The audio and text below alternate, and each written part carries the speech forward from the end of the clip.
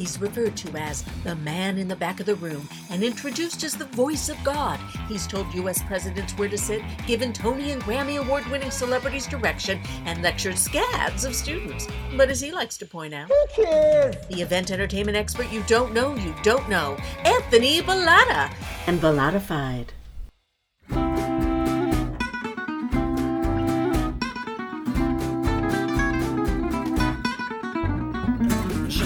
Un bad boy, le pire de tous.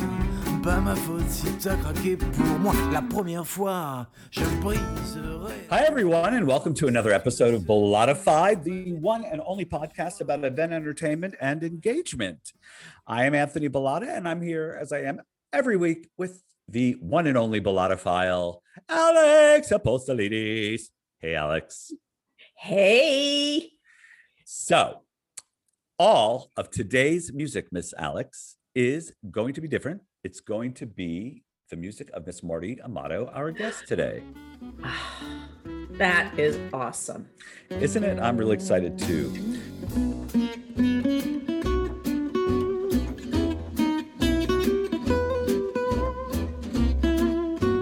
Well, this is the week that we have the Home Start broadcast, the Blue Ribbon broadcast for Bright Futures on Saturday. So we're going to be winding all of that up, all of the planning up on that, and have some rehearsals this week and some read-throughs of the script. And so it's the beginning of May and 5 days before that event that we're looking forward to. And that's it. It's a beautiful day out after kind of an interesting May 2nd here in San Diego. It rained again and was cool and breezy, and I loved it. It was weird for me because yesterday was my Easter. It was Orthodox Easter. Not that I did anything special. I scrubbed my house all day, but so I guess a good day for it to be rainy. But I always like when Easter Sunday is bright and sunny and happy. Yeah, I do too, because just there's something about that holiday that sort of beckons for a bright, sunny, new morning. That's the idea, right? Yep. But, on the bright side, I got my house cleaned, so. You did get your house cleaned, right? And it will feel really good for a few days, and then... and then I'll clean it again. Before you know it, you're going to feel like it needs to be cleaned again. When I was a kid, my mother would not let us sit on the bed after she made it, because it would wrinkle it, obviously. She was so meticulous. But now that she is, God bless her, almost 90, she couldn't care less if the house was clean or not. Because I think you just get to the point in life where you've cleaned it so many goddamn times that you just don't want to do it again. And it's just futile, because within a few days, the dust will appear. That's why my ultimate fantasy is to have a maid twice a week. I like that fantasy. Mine is to have a live-in in a cottage. She comes in, she prepares breakfast, she cleans up, she, washes, she leaves, she comes back, she does dinner. It sounds heavenly. Yours is a she, mine's a he. Oh, okay. Yeah, that makes sense. Yeah, I think it's better that we have a she here. We don't need any more testosterone in this house, that's for sure. So I don't even think we have to waste any time. You want to bring her out? Let's bring her out. So she attended the music school at Northwestern University, and her goal was to become a concert pianist. And she's classically trained as a pianist, arranger, and singer. But she quickly realized that she needed a more social career. And she took an internship, which brought her into commercial studios, watching producers and arrangers work with Chicago symphony players. And that's how she discovered her passion. That's how that directed her career. So she's an arranger producer, a composer, and lyricist. She considers herself a musical conduit and translator, bringing her clients' musical vision to life. So please, let's welcome the amazing and wonderful Miss Marty Amato. Hello, Marty. Isn't she lovely? And isn't she wonderful? Hi there. Hey. How are you? Good Thank to you see for you joining us from your. virtually. Yes, yes. It hasn't been so long, but it always feels like a long time I between know. our visits. You Too know, long. too long. So we've set you up with a beautiful introduction, but what we didn't say is that we've worked together on several occasions, building songs and producing them and then bringing them to performance. And so I just wanted to throw that caveat in. So as a composer, lyricist, musician, pianist, arranger, I mean, you do it all musically. What is it you love about it? What Oh my drives gosh. you? How long do you have? Just give us what you need to give us. The thumbnail. Well, so as you know, because we've worked together a long time, I absolutely love my work. Love it. I'm one of the lucky ones that really wanted to do this. I went to music school, got a music degree, and this is exactly what I wanted to do. I wanted to work in the studio with studio musicians. I wanted to compose. I love to arrange. I wanted to arrange. I love working with singers. I wanted to work with singers. And so that's what I get to do. And I love that my job is varied. Every day is different in the studio, depending on what we're working on. I do have a home studio, which is where I am right now, and have record capabilities at home. And I would say even pre-COVID, I did about 75% of my work from home anyways. So even my work at home is extremely varied. And I love that it's always something different. I love the collaborative nature of it.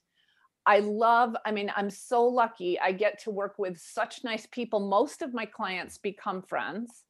Many of the studio musicians become friends. I work with very few jerks. So I'm really lucky. And I just, people ask, well, if you won $1 million and could do anything, what would you do? And I always say this. Exactly what I'm doing right now. I'd buy real estate. I don't know.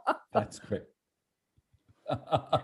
That's wonderful. Yeah, maybe just buy real estate. Have another studio somewhere, maybe. Maybe. So, I think that, we've just said all of the things that you do, but the one umbrella title that sort of incorporates all of those things is producer. You are an album producer, record producer. And I think that term is not well understood. So just in layman terms, what is it you do as a producer? Good question. So a music producer, I like to compare to a film director. So a music producer is the person who makes sure that everybody is on the same page in terms of the creative vision.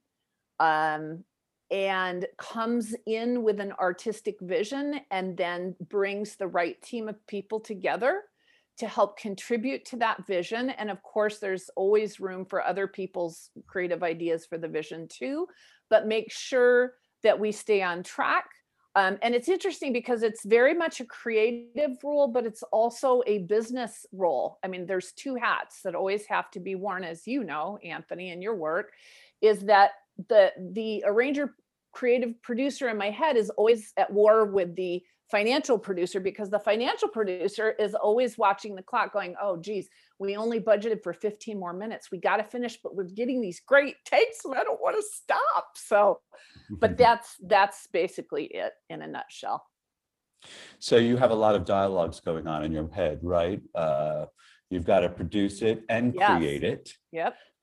So talk about, if you would, we listened before we did this broadcast to your before and after samples. And So cool. I believe that you've sent some to D'Angelo to share with the audience. And what we're talking about is what Marty has on her website is the before sample of a song that's brought to her by an artist.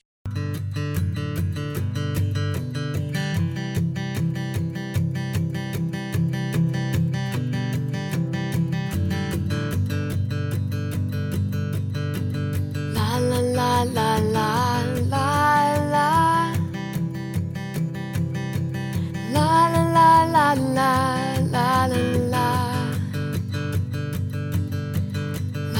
la la la la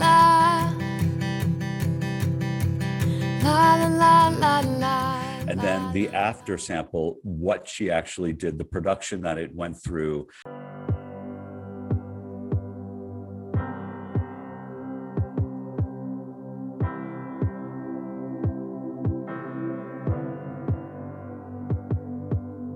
Like a beating heart begins, feel it growing strong within. All in once, a first breath of life, a dream is born into the light. How far will you run? Shining like the sun. And the new sound that is Right. actually created based on that creative. So Right. where do you find the inspiration, and how do you determine what feel is right for a song? Like, what brings you there? So it's always been a very intuitive process for me. I started composing very young. I was like, I don't know, 13 when I started writing songs, and I was playing piano from the time I was a young child. And I started arranging and really loving arranging work when I was in college in music school. And so for me, it's always been a really intuitive process. So I would say about half of my work is artist production, where independent artists, sometimes bands, but more often singer-songwriters will come to me with a song. Sometimes they play an instrument, sometimes they don't. And they're looking for help to arrange and produce their music and record it in the studio. That's about half of my work. The other half of my work is creating original music for film, television, advertising, corporate clients, corporate stage shows like you guys have done, Anthony, and doing original music in that venue, sometimes instrumental, sometimes vocal, depending on what's needed. But in both cases, I take, as you know, a lot of creative input up front about what the ultimate goal is for the music, right? So I have I have one of those funny brains that goes, right? Business, creative, business, creative. Mhm. So loud in there. Mhm. I know. Right? But so I take Yes. a lot of input up front about what's the ultimate goal. Who's your audience? Who's going to hear this? Is it going to be a CD that you're just giving to your family for Christmas, or do you want to release this and you want it to sound radio ready? And then we talk a lot about emotional goals, right? What is the emotion that this piece of music you ultimately want people to feel inspired, touched, rowdy and revved up, woohoo, or what is it? So we get a handle on the emotional content that the song really needs to have in the arrangement and production. And then we also talk a lot up front about references. I use references in my work a lot because music is very subjective. And when we start talking about music and, I say to you, well, we should make it funky. Well, what does that mean? Funky to you might mean Earth, Wind, and Fire. And funky to me means Bruno Mars. And funky to Alex means something completely different. So it's very helpful. I always ask for artists, clients to bring several pieces of music and a YouTube link or an iTunes reference of something that they like and that they can envision their music going in a similar direction, because that's very helpful. Then we have something concrete that we're both working from. So I start from this highly structured place of getting all this information. Then I go in my studio and I put on my headphones and I sort of just show up and pay attention to the music and what it wants. And it kind of speaks to me. And then it just becomes very free flowing and it just starts coming together. And I get the ideas. It's like, I tell people, for me, it feels like a very spiritual connection. For me, it's God. For some people, it's the universe or creative flow or whatever you want to call it. But it's like, I never feel like the ideas come from me. I feel like they come through me. Mhm. I love that. I sit there and I listen and I have the music in front of me and I'm playing it. And I go, I can totally hear a cello playing that line. I'm going to try cello. And then I try cello, and, that's kind of how it builds from there. So you say it's an intuitive process, and I've worked with you, and I can't disagree, but I'd love to know how much of your training enables you or enables the intuitive process. Because I should preface the question by saying you're not about one style at all. Mm-mm. That's true. I'm a chameleon. And I was all the stuff I sent D'Angela, it's like, oh my gosh, total schizophrenic in her style, because it's all over the place.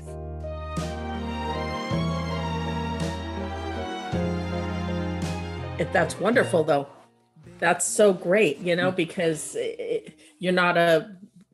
you're a one-stop shop, basically, and that you can do anything and everything. Well, and my caveat with that is I have wonderful collaborators that I bring in on a freelance basis, or that are their own businesses. But I have amazing collaborators that I work with, and I wouldn't use the same programmer mixer for a hip hop dance tune that I would use for a acoustic jazz piece with a live trio. It just depends what's called for. So what was your question? Sorry. Well, how does your training enable you, do you think? Yes, excellent question. So the training is useful. The training is like the foundation, right? And I have an undergraduate degree from Northwestern University School of Music. I took all the theory and the ear training and the music history, and I studied Bach and Bartok and all that stuff. And then I took big band arranging and choral conducting and advertising and all kinds of interesting things. So I have all that music theory stuff in my toolkit. Do I pull it out all the time when I'm sitting and working? No. I'm very lucky because I had two parents that were very musical. My father played piano almost exclusively by ear, and my mother was a trained musician and has a master's degree in choral conducting. So I got both sides of it, which is really lucky. Some producers work all by ear and they're amazing. Some producers work all by written music and they're amazing. I'm able to do both. And when I sit down with a piece of music, I typically go by gut and by ear, what sounds good. If I get stuck, that's when the training comes in handy. Like, what is that chord? What is that? Why can't I figure out what sounds good with that? And then I'll break it down and it's like, oh, that's an A minor 7 flat 5 with an add 11. Oh, okay, I need an F sharp in that. And that's when I pull out the tools and go, oh, this is what needs to happen here. Mm-hmm. Wow. Because music is logical. It makes sense. Well, it is, and it's both. It's logical, and then it's very intuitive, and it appeals to my analytical brain, and it appeals to my creative brain. Yes, and the way that it plays out for a client is really rather advantageous because your creative mind is present always when those decisions need to be made, but your business mind is ever present in keeping the piece moving along in a timely fashion. As you said earlier, it's one of the things that you do. It's one of the things that you do exceedingly well. Thank you. Really... it's a blessing and a curse, right? I mean, there are the constant bickering goes on in my head about, the business and the creative, but I don't take for granted there are many extremely creatively gifted musicians that just don't have business gifts, and it's difficult for them to run their business as a business. And I'm fortunate that I can do both. Yes, and it takes a certain, not only knowledge, but a certain kind of attitude as well. As a business person, there are times that it will call on your patience and the need for you to step beyond your limits of understanding Yeah. and go further to try to understand what's happening, because there are so many layers affecting the work. And that's just the nature of working with people and Yeah, oh, working with big absolutely. companies. Absolutely. And there, as you know, there's also a fair amount of psychology involved, right? Hmm. In all that. So you Mhm. get into the studio, and I've done this for a long time. I've done this for over 25 years. I've had my own business, and I've worked with every kind of artist, singer, pianist, instrumentalist imaginable in many cities. I've worked in Nashville, I've worked in Chicago, I've worked in LA, I've worked in San Diego, in studios in all of those cities with some of the most gifted people in the world, literally. I really feel I've been so lucky. And the great majority of those talents that I work with are really cool people. That's sort of a criteria that I have for my business. There's a lot of talented people out there. Can I say a bad word in this interview? It's slightly bad, slightly not. Yeah. Okay. Yes. Little blue. Go ahead. So that's one of my rules is there are a lot of talented people out there. I don't hire assholes. I don't. And it only takes one session where somebody has an attitude, right? Or they Mhm. aren't, they're grumpy or they're whatever. And I'm just, and I'm not even going to name any names, but there are people who are very good musicians that are not my first call for that reason. Mhm. They can't get out of their way. Yeah. And They I can't- want yeah. it always to be a fun vibe, right? Because and it takes psychology to handle all different sorts of clients, different temperaments, different needs. But I always want the studio to be at the same time very efficient but fun, right? Because when we're having Mhm. fun is when we make something really cool. Yeah. People aren't Yes, free if and- they're tense and Right. stressed, you know, they're Exactly. not free to create. Absolutely not. And as a producer, that is one of the responsibilities that falls on your shoulders that most people do not get or understand. And it's basically your responsibility to make sure that the feeling in that studio remains copacetic and favorable to getting it done and people walking away happy. You set the tone. And so I get that you wouldn't want to work with anybody who disrupts that. Understand completely. Plus, you're in a very small space. Yep. And it's a group, it's a communal, music is a communal art form, right? Unless you're a concert pianist, Right. or, you know, you're bringing people together in the creation of something, and everybody has to gel. Oh, yeah. Or Yeah, it's very the harmony of the situation, right? Everybody needs to feel good and feel like their ideas are important and it's fun. And because we've been in the studio, we laugh a lot. The studio Mhm. players, we laugh a lot with them. Not to the point where we're not getting things done, but it makes it seem like a joy, right? To be in there. Mhm. This is a crazy question, maybe, but do you see it reflected in the work? Oh, yeah. Do you feel it reflected in the work even after the fact? Oh, absolutely. Yeah, I can. Interesting. Yeah. I just feel like laughter, right? Laughter, good vibes, everybody being happy, people relax.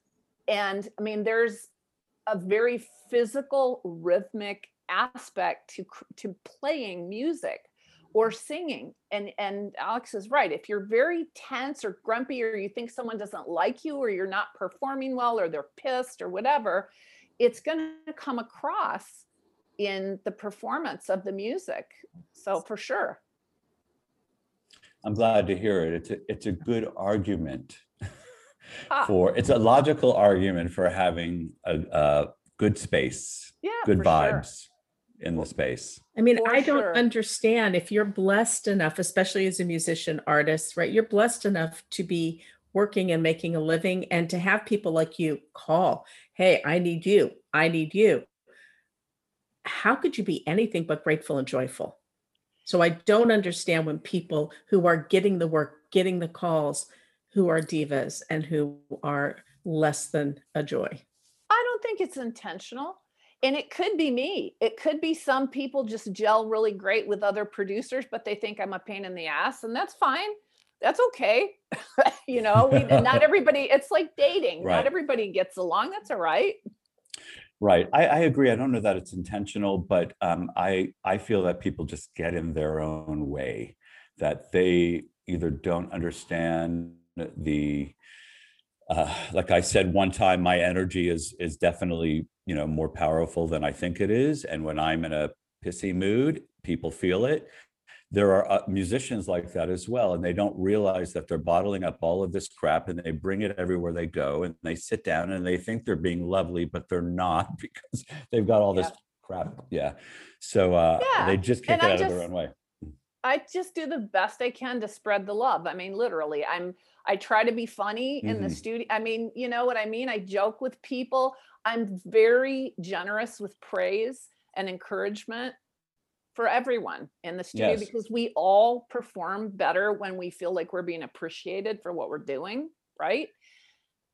And even when you are when you're critiquing something or giving notes, you're even kind in the way that you deliver those notes. I try. The pitch was a little bit under. It's never like, oh, your pitch is terrible. It's just, you could just work on that. There's always very, very, that aids the process. Makes people feel it comfortable. does. It Right? absolutely does. One of the nicest comments I ever got was from Berkeley Hart. I don't know if you guys know Kelman Hart and Jeff Berkeley are a wonderful Americana duo, have been around a long, long time in San Diego. And I produced their debut album, Reckon So, in 2000. So good heavens, 20 years Wow. ago. Yeah, right. And one of the biggest compliments I got from them was that the studio experience they had with me was the least stressful, most fun studio experience, and that I had a knack for recognizing the bad ideas and pointing them out tactfully, Yes. but also recognizing the good ideas and bringing them into the process, that was a great compliment. Yes. We worked on something recently. We've worked on a few things, but in 2019, we brought a project to you, the Christmas Waltz. You loved it? We loved it. We had a great So much time. fun. And we brought in an arranger, a friend of mine, Wayne Barker. Loved him too. Yes, tell us about that. So we had an arranger in there, and we had people who are non-singers come into the studio as well to record a piece. So I'm curious to know what your impressions of that experience was. So very fun. This was the Christmas Waltz that Doris Day, did she record it? Am I right? It's been recorded by tons of people, from Sinatra to Tony Bennett to, I don't know if Doris Day has a recording of it, but Karen Carpenter, did she record yes, it? Okay. Karen Carpenter. Mhm. So it's a standard, it's a classic Christmas tune. And Anthony came to me and wanted to do a customized arrangement and production as a special project for a lot of clients. And his friend was the arranger, and really talented arranger, and did a bunch of arranging work at home on the piece. And then Anthony and the arranger came to my studio, and we actually laid down a piano part and a customized conductor click track, because there were multiple tempo changes. It was actually a fairly complex arrangement and complex tune. So they came over, we laid down, we figured out how to do the piano, a customized conductor click track. And then I contracted the musicians. We had a live jazz trio and a jazz trumpet player. We hired Anthony sang, I sang, and then we hired 2 studio singers. So we had 4 ringers, so to speak, in there that did a Manhattan transfer style vocal jazz quartet. And I kind of facilitated everything in the studio with the players and the singers, and contracted the engineer in the studio time. We all came in, we worked and did the recording. We had pre-laid a few things down in advance, which I often do. Had a wonderful fun day, and then had some singers that were wonderful singers, but just not used to doing tons of studio work, that Anthony brought in to do like a big group sing at the end of the day. And it was fabulous. It just turned out great. It was so much fun and everything sounded so great. And then we mixed it that night. If you recall, we had a few technical hiccups with Pro Tools. Oh, yes. Was not our right. friend. Pro Tools was not our friend that night. So we had to do a little frantic, but we got it all back on track and got Pro Tools whipped back into shape. And I thought it was just a rousing success. Loved the arrangement and great fun. It turned out to be so much bigger and better than I imagined it would be. And it was delightful for us. I'd like Alex to talk to the experience, because that was part of what we were doing was, I wanted the staff to be a part of this, and I wanted my staff to come into the studio, some of whom, as you mentioned, had never been in one before, and I have that experience. Alex has been in the studio. She's well aware of what that feels like, but I'm still curious to know how you felt about that experience. Well, what was really fun for me, because I was a little nervous coming in. And again, I've been performing since I was 13, and I've been in studios, and I'm a VO actor, all of that. So it wasn't the performing part that scared me, except for, I was looking at some things for the first time. But I have worked in many situations that weren't pleasant, that weren't fun. And I also know, as a voiceover artist, that time is money. So when you're in the studio, you have to be on it. And so there's always that little element of frantic and a little, am I going to be able to do it? It was so much fun. I had the best day. I actually didn't want it to end. I could have stayed there for hours, because that's my happy place. Let's just keep rehearsing. Let's keep trying new things. Let's just keep doing it. So, and then when we got to do the voiceover part, when we were doing the scripting stuff, and it was just all off the cuff, and it was being created right there on the spot, because we were having so much fun and we were so free. All of it just came out. There was no nerves. There was no, oh, did I say the right thing? I shouldn't have, I never felt like that. I never had, and I went to second guess myself a lot. I never for a second guessed myself in that situation. You guys were great. I remember the engineer, Mike, commenting how good the spontaneous dialogue stuff was that you guys had done. He's like, these guys are all pros. They know what they're doing. It's that time of year when the world falls in love. Every song you hear seems to say, Happy Holiday, and may all your dreams come true, and Happy New Year too. Oh, come on, that can't be everyone. Alex, are you in here? I'm coming. I have the eggnog. I don't want to spill it. Oh, it's going to be so good. Don't spill the eggnog. His Andrew's with you, right? Oh, I'm right here too. I have those sugar cookies. That's what I smell. Hey, how's the tree looking? Oh, it's going great. I just put the star on top of the tree. Oh, it's going to be so pretty. I bet it will. Hey, Daniel's helping you, right? Oh, no. I'm actually making some hot cocoa. You guys want some? Oh, that sounds Love a cup of great. cocoa. It's my favorite. Hey, has anybody seen D'Angelo? I can't find my wig. It's behind your other wig where I told you. I can't see past these wings. Everybody sing.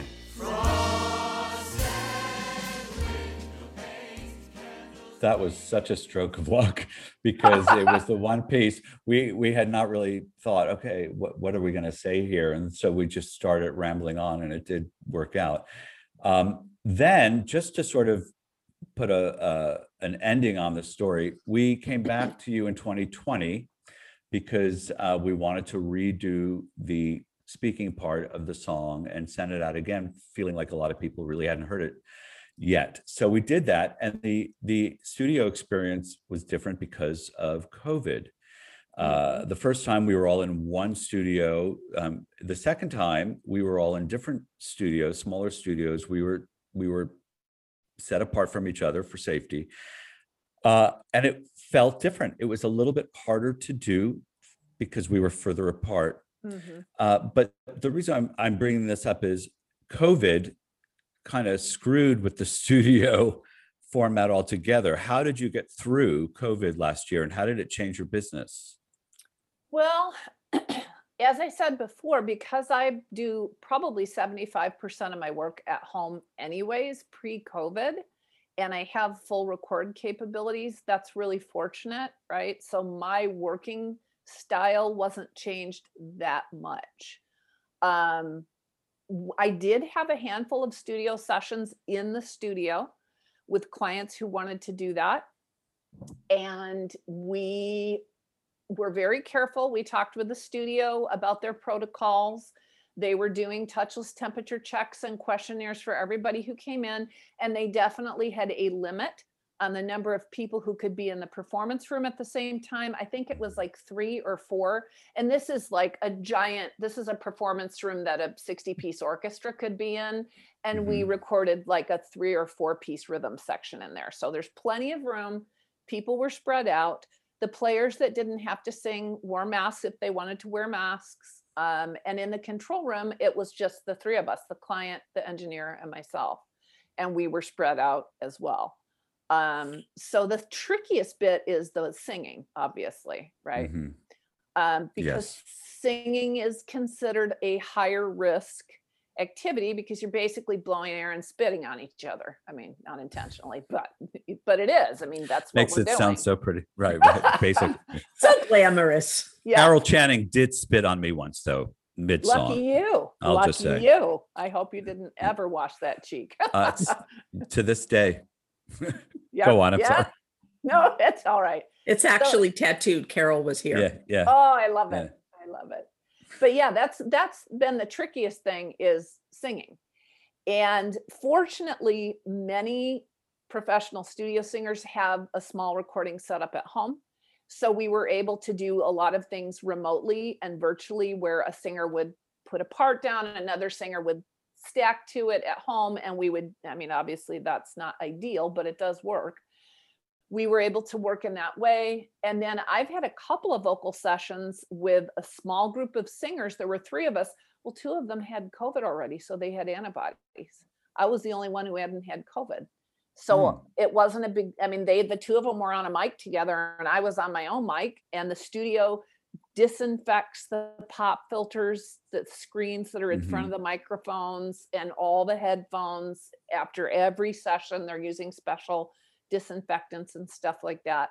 So, just a bit more cautious, but yeah, there's no substitute for getting people in the same room to sing together. No, there isn't.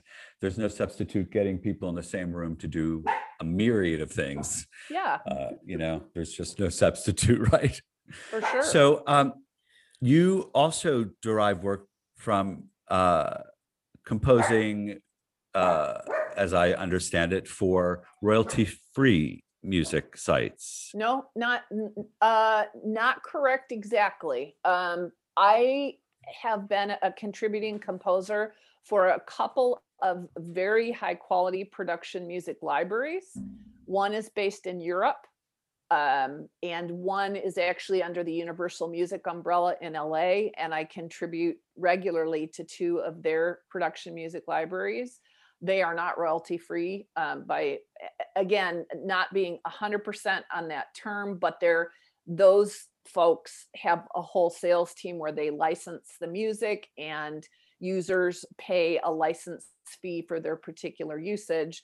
And then as a composer, I actually receive a share of the licensing fees in most cases. And then I also receive performance royalties, which are generated when music is played for broadcast in this country and abroad on television. So if something's played on a major network or a cable channel or a TV commercial, or now also I get back-end royalties for things that are played on YouTube, and have been working on building up my catalog of this type of music, original music, for a very long time, 25 years doing that. And I have now gotten to the point, especially, I mean, gosh, because of COVID last year, I have a young child who's in elementary school, still is not in person full time. I had to be much more hands-on with my son. And so the hours that I was able to work last year were very slim, very, very slim. And I mean, I took like over the last year, 2019 to 2020, I took like a $20,000 loss in income because of all that. I mean, that stinks. Yes. However, that said, because I've built my royalty catalog, I have like 300 songs in my catalog that are being sold all over the world and used for various things all the time. And I got to the point like 5 or 6 years ago where my passive royalty income is greater than my 1099 income, That's terrific. which is That's helpful when amazing. you have a year like last year. Yeah. Yes. Yeah. So the two music licensing services, I'm going to call them, that you use, they're separate from BMA and ASCAP. Yeah. BMI and ASCAP. BMI, excuse No, that's excuse okay. me. They're performance rights organizations, and composers belong to one or the other. And there's a third one called CSAC. I belong to BMI. I'm a BMI composer. I also have a BMI publishing company. Love my BMI publishing company. It's called Beanstalk Rising. That's Love the name it. of my publishing company. In any event, BMI, ASCAP, and CSAC, it is their job to track, monitor, and collect on music for composers that's used here and abroad, and then pay out directly to the composers. The two production music libraries that I work for actually have a large catalog of music and group of composers that are regularly putting out new music in many, many different styles. And they are a go-to for ad clients, TV, film, industrials, all sorts of things, where if they maybe don't have the budget for an original piece of music to be created, they'll go to the production music library. They only get to use it for one specific thing, and it, isn't an exclusive usage, but they pay for a one-time use, which is less expensive than creating original music. And is it easier than going through BMI or ASCAP or CSAC? Is that why companies are doing it? Is it less expensive to license through Well, these services? I don't know if BMI, CSAC, and ASCAP license directly. I think what they do is they offer blanket licenses, like to venues, where they pay for a blanket license, and then they can have performed, whether like over speakers or live band or whatever, any songs that are in BMI and ASCAP's catalog. So they pay for a blanket license. This would be more for a very specific, like, oh, I need a old school like jazz swing tune that sounds like it was recorded in the 1940s, and certain libraries are known for specialties, and they go to the library that has that, and then they license it for specifically for use in an episode of The Marvelous Mrs. Maisel, and it's used for one episode, and they're charged a specific rate for that. And then when the piece of music is actually, so then the production company for Mrs. Maisel, or whoever the client is, pays the licensing fee to the production music library company.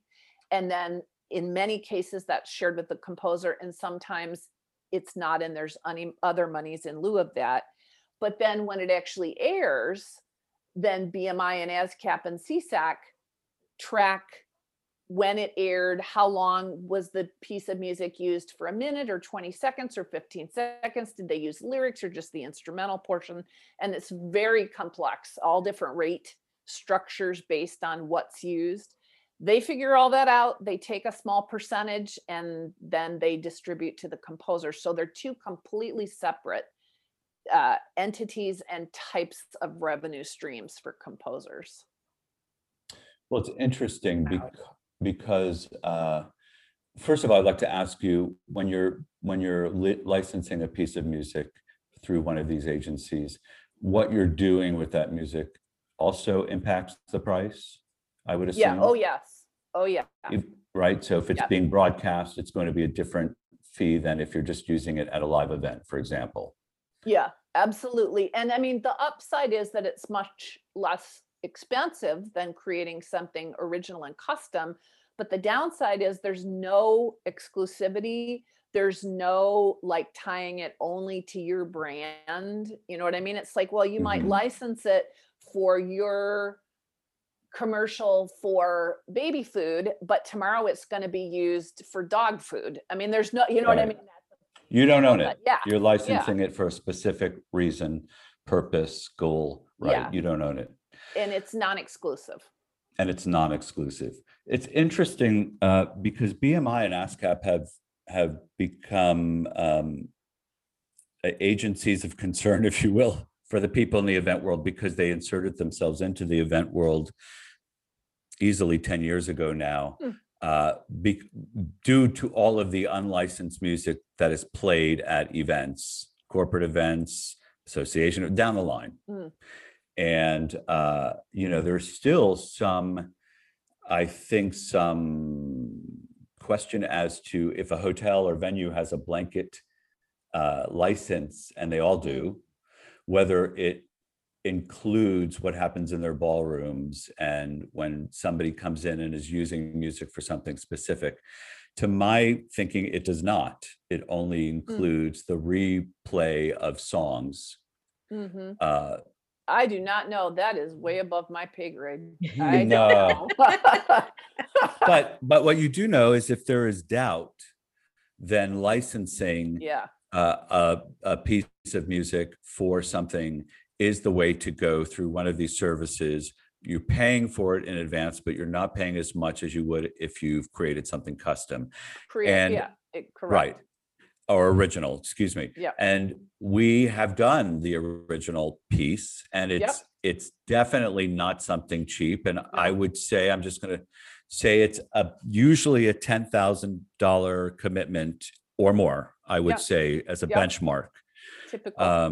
Typical, right? Once you orchestrate well, if there's vocals, absolutely. Right. If there's vocals, instrumental pieces can be less expensive, but with vocals. But when you think about creating a piece of original work, you often, well, at least in the event world, if you're creating something unique and you're putting that much money towards it, then you want it to have real weight and veracity. And so likely you're going to have a lot of musicians, or you're going to have a vocal harmonic track that's in there. So likely it's going to have those components because you want that flavor. You want something big, right? Yeah, in the event world in particular, I would assume it's not the type of world that you guys are in, and you're doing stage shows, you're doing events, you want impact.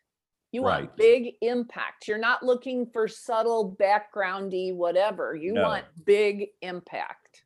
Exactly. And in fact, the subtle background music shouldn't be original. It should be music that people know and like, because that helps to make people more at ease. But you're absolutely right. When you're creating something for events, the idea is to have impact, to move people in some way. So it is a bit of a different animal. So you've worked with solo performers, and you've worked in the corporate world. You've created music, you've composed music for other people. Yes. Which is harder? They have different challenges. Yes. So when I'm creating original music for either my production music library clients, or I have a really cool guy up in San Francisco who's an independent film director, and I've done a bunch of music for him directly for his films. It's been really fun working with him. He found me randomly on the internet, which was completely crazy, but we hit it off great, and I've done 2 of his films. So creating original music has its own challenges because, well, you're starting from nothing, first of all. You're starting from the ground up. Right. I have a reference. I have, emotional goals for the music in place, but I'm starting with silence. You know what I mean? I'm sitting down and I'm starting with silence, and it's creating everything. Whether I do it alone or whether I bring in a collaborator, it's like, okay, well, we're going to start. What are we going to start with? Are we going to start with a piano track? Are we going to start with a vocal melody and the lyric? Are we going to start with a vocal guitar? We start with something as the foundation, and then we build from there. And I have done projects, in fact, that the video link that I sent you guys to the Saboteur, the French gypsy swing song with French vocals. I mean, so fun. One of my favorite it. things I've ever produced, and it was placed in an EA Games video game, The Saboteur, which was amazing. Je ferai un poème qui chantera l'air. Nous les mettrons ensemble sur la mer. L'homme que j'adore est amoureux de moi. I mean, I lost a lot of hair on that project. It was like, it was so much work because creating original music, recording very specialized players, gypsy swing and like Django stylists. Mhm. This is very specific. I mean, fortunately, Mhm. I know a wonderful guy who's like one of the best in the world. He's amazing. But building the tracks up in a very specific genre, I had written the lyrics in English and the melodies, track the scratch vocals. Then I had to hire a dude who was a Paris native to translate the lyrics into French. And oh, by the way, he showed up and they didn't rhyme. I'm like, dude, they got to at least sort of rhyme. So then we're on the spot, like trying to make the French lyrics kind of rhyme. And then we have a girl who's singing the final vocal, and he and I are coaching her to sing in French, which she can do phonetically. Well, suffice to say, this was like a humongous task, very labor intensive, hundreds of hours. I mean, literally on this project. So it's quite an undertaking. And those gypsy swing tunes also, everything was charted for all the players. I did all the charting and translated it to computer notation. I mean, I had clarinet parts charted, fiddle parts charted, guitar parts charted. It's a lot of work to prep all that stuff. Out so of there's nothing. that. Out of nothing. You start Out of with air. You start with air and you end up with something. It's amazing. And on the other side, when singer-songwriters come to the table, they bring something. Right. And I'm very honest. Like if somebody brings me a song that I just don't click with, I'll just say, I don't think I'm the right producer. I'm not the right arranger for you. Let me try to connect you with somebody else. But if I'm inspired and I like the song and I like their voice, at least I've got something concrete to start with that sort of starts the shape of the vision. And then I start adding things around it. So that's helpful. And the artists are, contribute a lot. So I'm not kind of doing all the labor myself. It's more of a collaborative process, but that's a great thing. But then you also have another person in the mix, which is great. And also, but then necessitates compromise and back and forth. And so not that that's a bad thing, but that's just a part of the process that's different. In a way, I think often that collaboration yields better work than strictly totally solo stuff, but they're just different. And when you're working with, say, somebody like me, and I've got other people that I am, having to get approvals from, how does that impact you, or does it at all? Do you consider that a part of it? Oh, yeah. And that's something I always try to find out up front is who is the ultimate decision maker on this? Because like in your case, you may get to have a lot of input, but you may not have the final say. If one of your clients hates something, that's that, right? Absolutely. So I try to find out what those parameters are up front so I know who we're trying to please ultimately, right? And I think the hardest thing for me is like with working with you or someone like you is very frequently I have no direct contact with your client. That's so right. I don't, and I'm very intuitive. I vibe out on people, right? So, so it's like in one phone call, I can tell pretty quick what they're going to like and what they're not going to like, but that is not always possible. And so fortunately, you're very good at translating and conveying what the client's hot buttons are, what they're going to dig, what they're not going to like. And that's really helpful, but not everybody is as good at conveying that. And that's probably the most painful circumstance that doesn't happen that often is I have no access to the person who's making the decision, and the in-between person is not that great at conveying, and that makes it really hard. Yes, I can imagine it does, because in my world, I'm obviously working with non-musical people who have ideas that they'd like to see reflected in the work. And so the trick is getting their ideas together and figuring out how to make them work in a piece of music, and to find the right way to communicate that with you so that we end up with the right project, because they'll give me ideas that are non-musical, or they'll say these are our goals and objectives and this is what we need to have be a part of the lyric or the music itself, but they won't be able to do more than that, maybe a reference. Yeah, But and that's it. that's very typical. I often get that, even from, believe it or not, not as often, but even from some artists who can't articulate in musical terms what they really want. And Mhm. so I do the same thing you do. I have to be a translator, which I consider a really important part of my job, is translating the general, no, I don't like that. It sounds too heavy. Okay. So, well, and that's okay. And I always tell people, use the words that make sense to you. Don't worry Right. about the music words. Use the words that make sense to you, and I will figure it out. And I do eventually figure it out and explain to the engineer, oh, there's too much low end. There's too much low mids in the bass and it's muddy. We need to thin that out. And my engineer is very good at translating too, but that's a big part of it.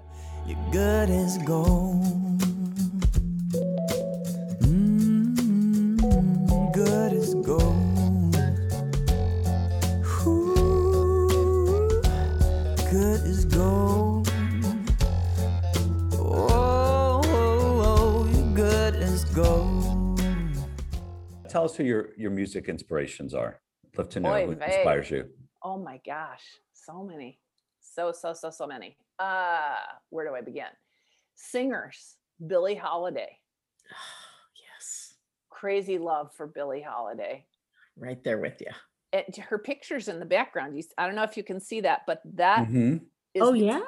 that is a print of Billie Holiday at the Blue Note in Los Angeles. And right next to her is Count Basie at the Blue Note in New York. Love the old school jazz icons. Duke Ellington, Count Basie. I'm trying to think in terms of producers, Quincy Jones, my gosh. Mm. What an amazing musician and talent and producer that genius of a guy has been his whole life. Oh my gosh. So he's a huge inspiration. I'm trying to think of other singers. I mean, there are some great singers that kind of come and go, more current people that I like. There was a singer a few years back, a British gal named Imogen Heap, who produced all her own stuff and had this amazing voice, and she engineered all her own stuff and played guitar and mixed it, and she was truly really amazing, and I really liked her stuff. But I love like the classic Sarah Vaughan, Etta James, Billie Holiday. I mean, those ladies know how to sing a song. Yeah. And what are your feelings about contemporary music and what's contemporary popular music? Well, I think some of it is crap. And I mean, some of it is, that's just my opinion. But actually some of it, I came a long way of not being able to understand or really get into like hip hop music or anything of that nature. And some of it is really well produced. There's pop, hip hop crossover stuff and dance stuff. I have an amazing collaborator now who was up in LA for a long time. He just moved to Baton Rouge, but we do everything virtually, so who cares? And he's an amazing Greg Allen programmer. He comes from a dance music, electronic music, and hip hop background. That's his thing. And there's a lot of fusion and hybridy stuff in the pop world. Like hip hop has infused everything. There's hip hop drums and everything. And I have to even say, like Billie Eilish, I think she's kind of cool. Yes.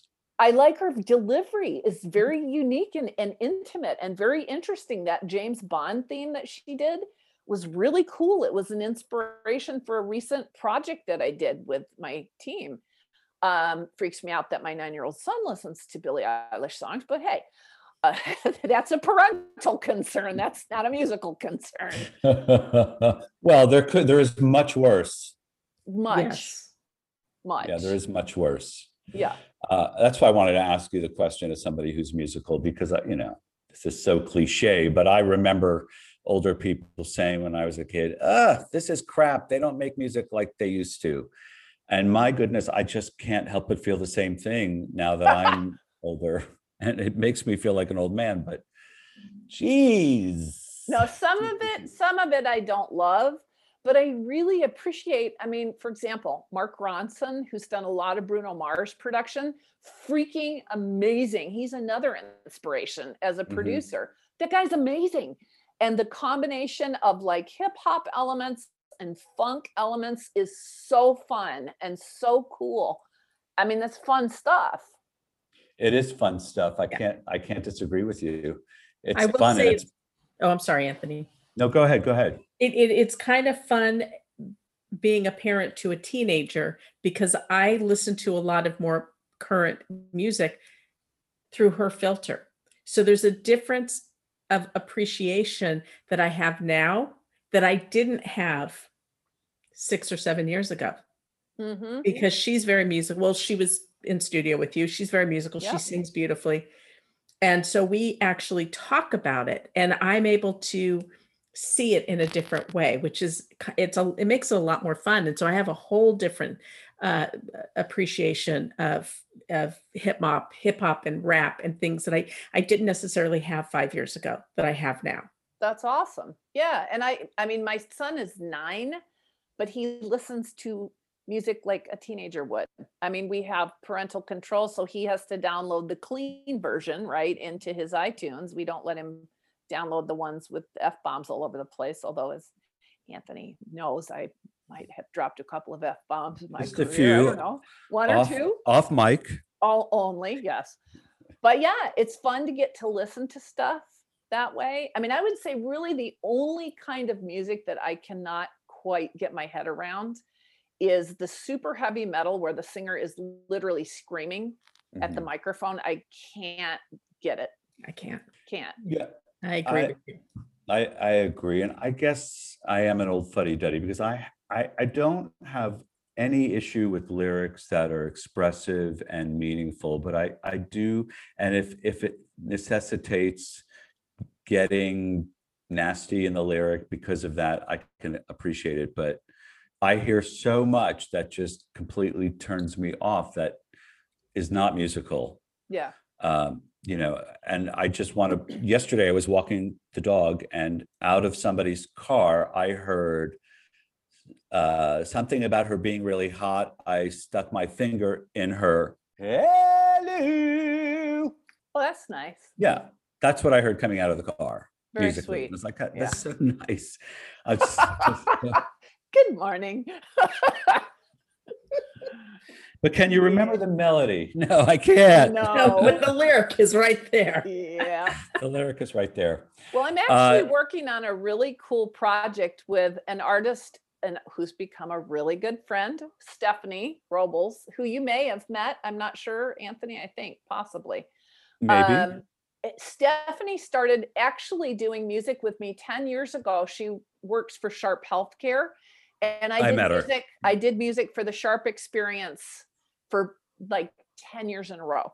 And did we record together? We did something for them. Yeah. Very short. I want to say it was Wizard of Ozzy, but we did. Yes. Okay. You and Leonard. Right. So so she's become a great friend, and I've done her personal album projects for years, and she always is doing different genres, which is very fun. And she brought me last year a symphonic metal project of original songs. And she's a great writer. That helps. Her melodies are great. Her lyrics are amazing. She has an amazing voice, big old, like a Winona Judd voice, big old voice. And I wasn't sure. I'm like, Steph, the metal thing isn't really my bag. And she's like, yeah, I know, but I really want you to try and see if we can work on this together. And I've kind of come slowly to embrace this music because the material, the lyrics and melodies are really great, but they're just big, bombastic, detuned guitars, but there's symphonic elements. I'm doing big strings and stuff like that. We're actually mixing one of those this afternoon. So it's been very fun, something different.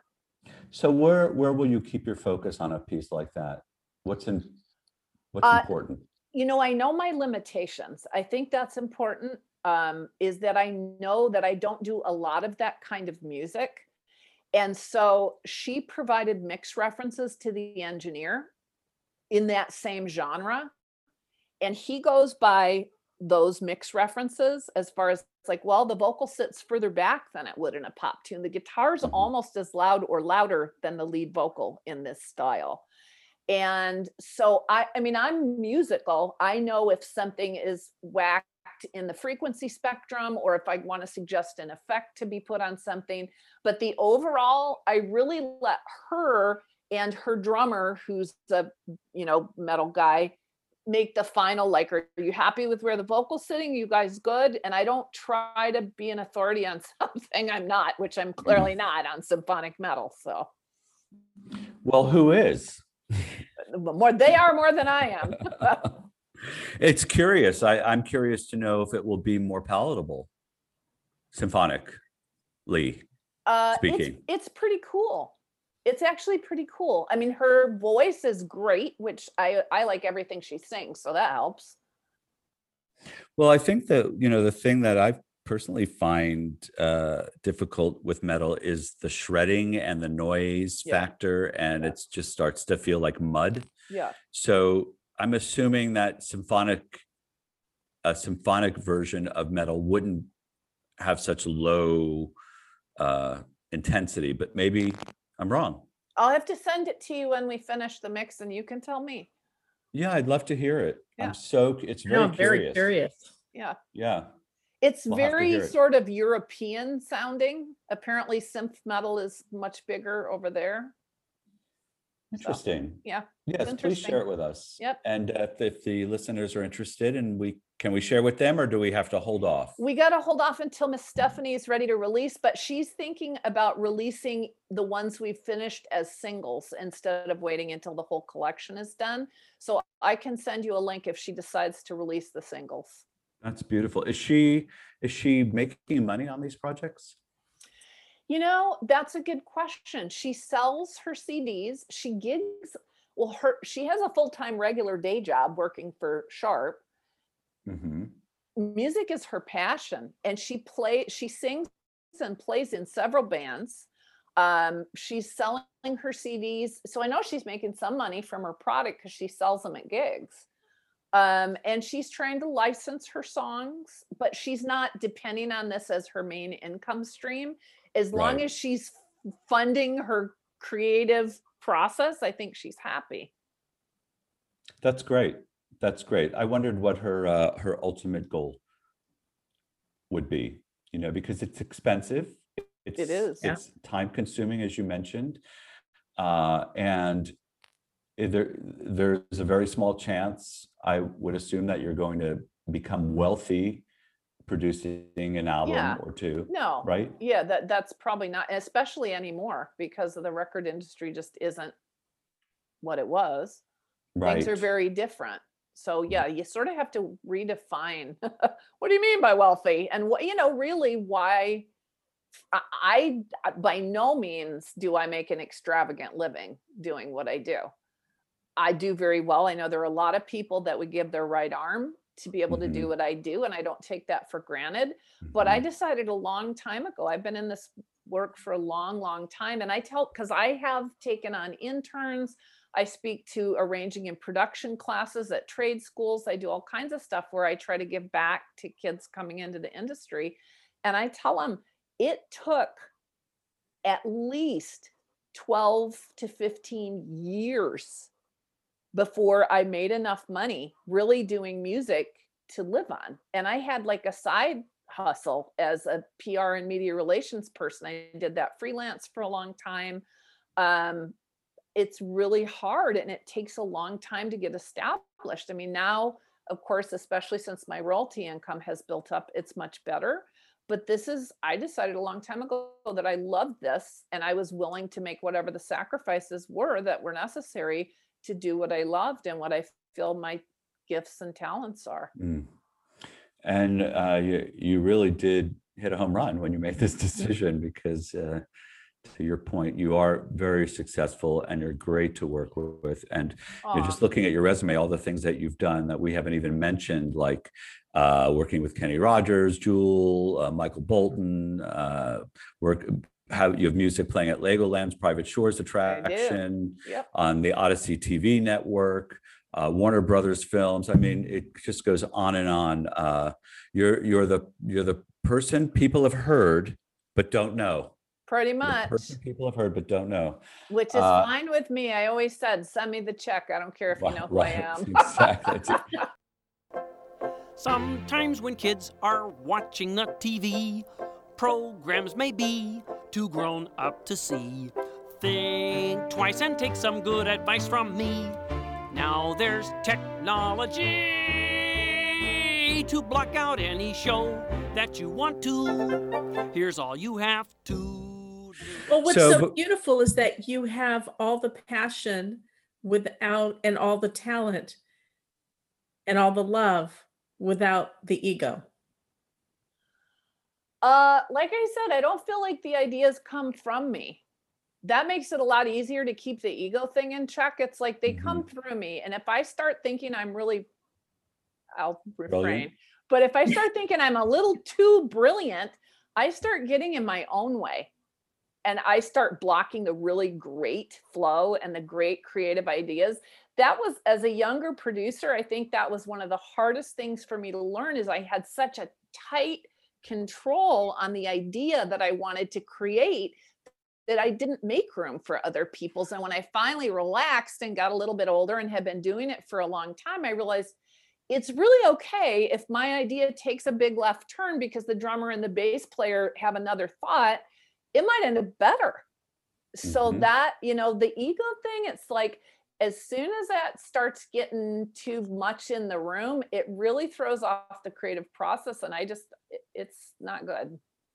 That's a really great key point to make, especially when you're creating with people. I heard somebody give a speech probably 10 years ago who said, rule number 1, don't marry your ideas, date them. And that's exactly what you're doing, right? You're not sticking to one thing so strenuously that nothing else can get through. And I've seen that happen. People just get so tied into one idea that they lose so much more. Well, I used to. When I was a younger producer, I definitely used to. But in time, I think I sort of figured it out.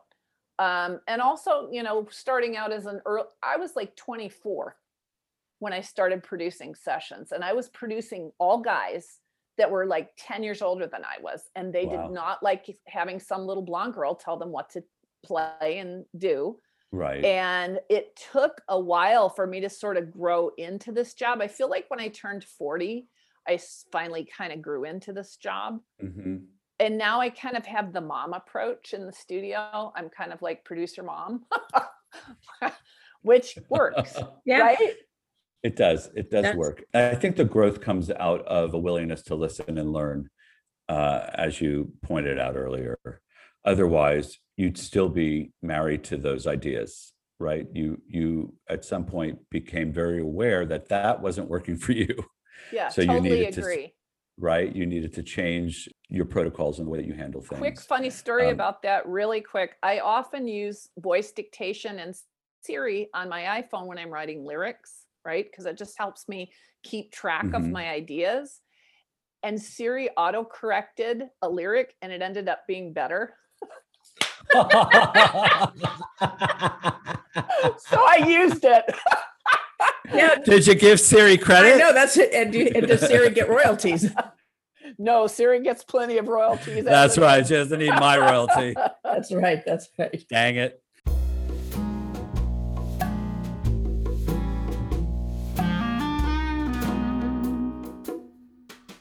Hey, how about we, before we let you go, we play a little game with you? I hope you don't mind. Great.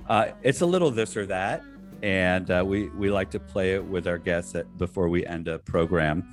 So basically, I'll ask you whether you like this or that, and you tell us which one you like, and you get to give us a neither or a both.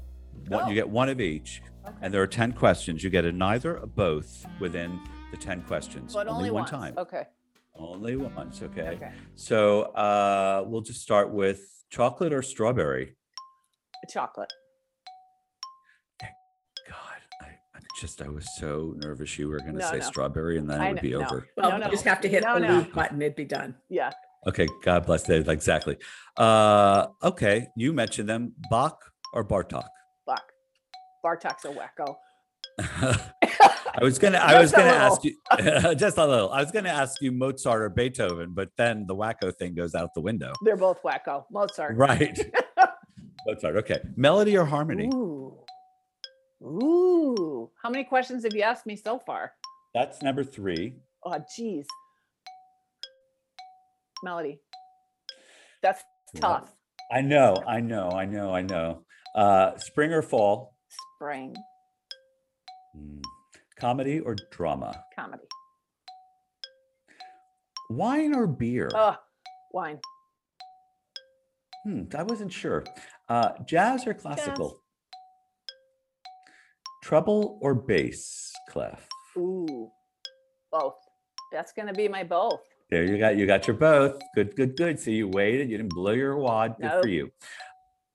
Live performances or recording sessions? For me or to watch? To participate or to watch? How about to participate, live performances or recording sessions? Sessions. I hate performing live. I suck. And then to watch, live performances or recording sessions? Sessions. Yeah, right. Those could be really cool. They could also be really long, but they could be cool. Okay. And then last one, Sinatra or Bennett? Oh, damn it. Oh, I already used the both, but okay, Sinatra. Wow. I thought for sure you'd say Tony Bennett. I have to say, I thought for sure you'd say, yeah. Sorry, baby. I'm a Sinatra fan. Hardcore. Wow. Well, hey, listen, they're millions. Yeah. So I have to ask you a question. Yeah. Young Sinatra or older Sinatra, because those voices are very different. I already said both. I like both. This is a completely new question, so you can say both You again. can say both. This is not part of the list. Both. Right, both. Yeah, I like the younger stuff a little bit better, I must say. Yeah. What I didn't care for so much was the changing of lyrics. He did a lot of that. Did he modify? Oh yeah. I think what happened was he just got so tired of the songs that he just started finding ways to make them new for himself. Rewrote them. Yeah. And so, the chick gets hungry, I mean, he would just do small things little changes like that. That's not one that's specific, but that's how he would sort of change the tunes, the lyrics a bit. And I guess as a performer, I could understand having to sing those songs. My Way was the song he hated to sing most. Really? And the song that was requested most of him. So really? Oh, poor guy. Yeah. It's sort of that's what happens it's a career. What do they call it? A career tragedy or issue. You got to deal with it when you have a pop song or a song that people love. You got to sing it. You got to sing it all the time. Yep. Right. But it's still inspiring people. Ileana sang that song about 1.5 years ago. She was asked to sing somewhere. That was the song she chose to sing. Wow. You're talking about the Ladies of Tramp? No, My Way. Oh, My Way. Yeah, it's still inspiring people. What do you think of the song, Marty? That song has a special spot in my heart because my husband's grandmother passed away a number of years ago, and his stepdad asked me to play that song, and he sang it at her memorial service because she loved that song. So I can't completely detach from that memory, which was kind of special. Well, there's your point, Alex, about, what happens with a song and how important they become to people. Very well. Well, Miss Marty Amato, that's the end of this beautiful Delightful. interview. Thank you for joining us. I know you have a busy day. You have a session and a son to pick up. Yep.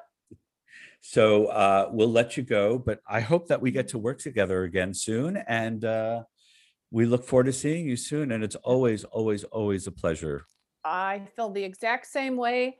And I hope you will play one of my upbeat tunes on the way out of the show.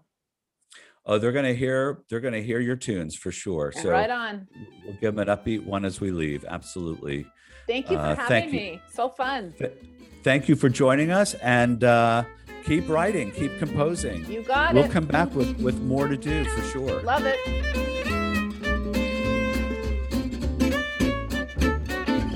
So it's so great to have Marty with us.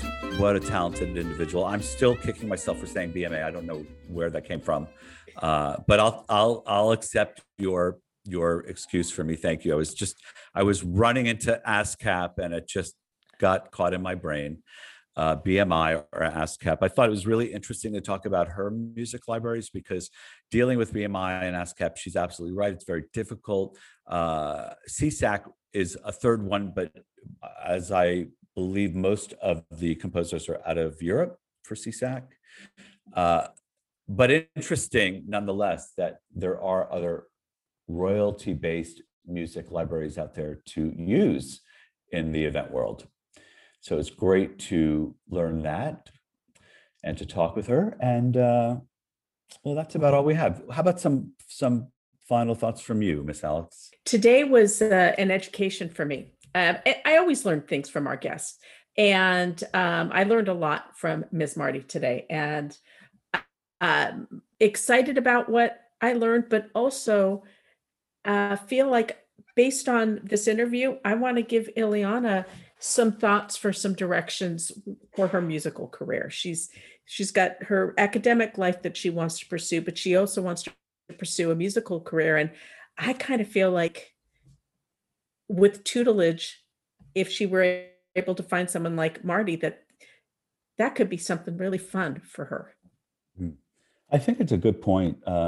We get so blindsided by fame and the idea of being a rock star or a pop singer, but there are other avenues in which to make money being a musician, and Marty found hers. And I always tell young people who play an instrument, focus on that, because you could make money while you're in college, you could make money while you're pursuing something else, playing the piano or playing an instrument in a group, just playing background music. You make a lot more than you will, serving up burgers. So there's definitely